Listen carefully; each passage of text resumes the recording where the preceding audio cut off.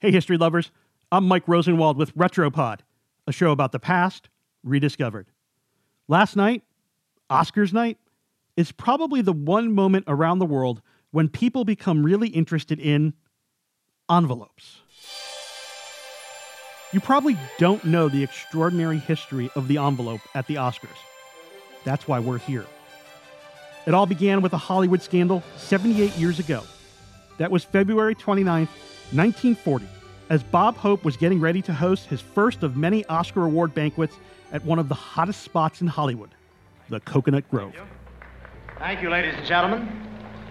I'm very happy to be here tonight. Anyway. The Grove was the platinum place to be during Hollywood's golden age. A cavernous club of Moorish arches and high ceilings lit with stars.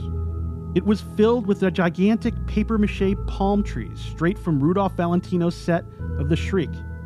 A real waterfall flowed down the back wall, and mechanical monkeys with glowing eyes swung from Valentino's trees. But it wasn't just a venue that electrified the guests that night.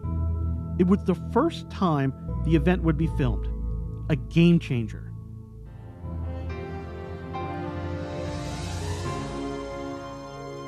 Warner Brothers paid $30,000 for the rights to capture the whole gala and make a short movie of it. The nominated films were already legends. Gone with the Wind, Wuthering Heights, Mr. Smith Goes to Washington, Goodbye, Mr. Chips, The Wizard of Oz, and Of Mice and Men. And yet, as each winner came to pick up their award, nobody seemed surprised one bit. And it turns out they weren't. The Los Angeles Times, flagrantly and brazenly, had spoiled it. For years, newspapers had gotten a preview list of Oscar winners with the condition that they wouldn't disclose the winners until 11 p.m. on the night of the show.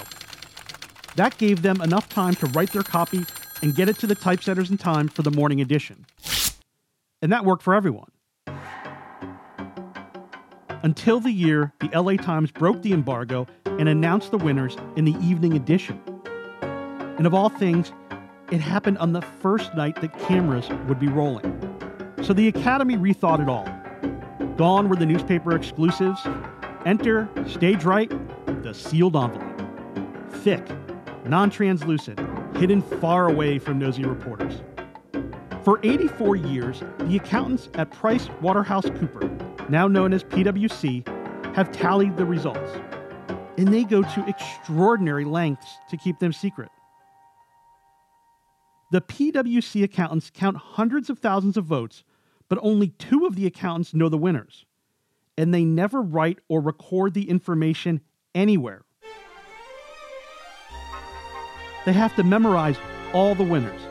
The printers actually make an identical card for every nominee.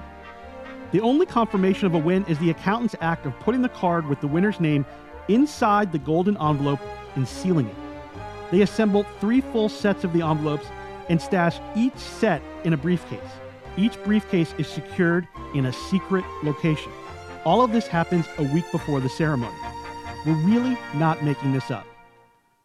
Of course, most folks learned about PwC's involvement in the process because of the monumental screw-up last year, when one of those accountants, who was giddily tweeting about his mind-blown time backstage, handed the wrong envelope to Warren Beatty and Faye Dunaway, leading to Envelope Gate. We lost, by the way, but, what? you know.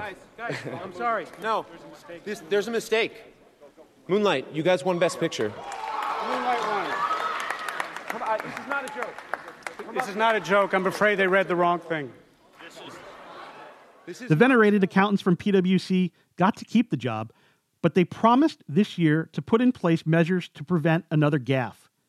And get this, the key part of their plan is pretty simple. No cell phones. No selfies, just the way it was back in 1941, when the envelope first appeared on stage. I'm Mike Rosenwald. Thanks for listening. Special thanks to Petula Dvorak, who reported this story for the Washington Post. For more forgotten stories from history, visit WashingtonPost.com/Retropod.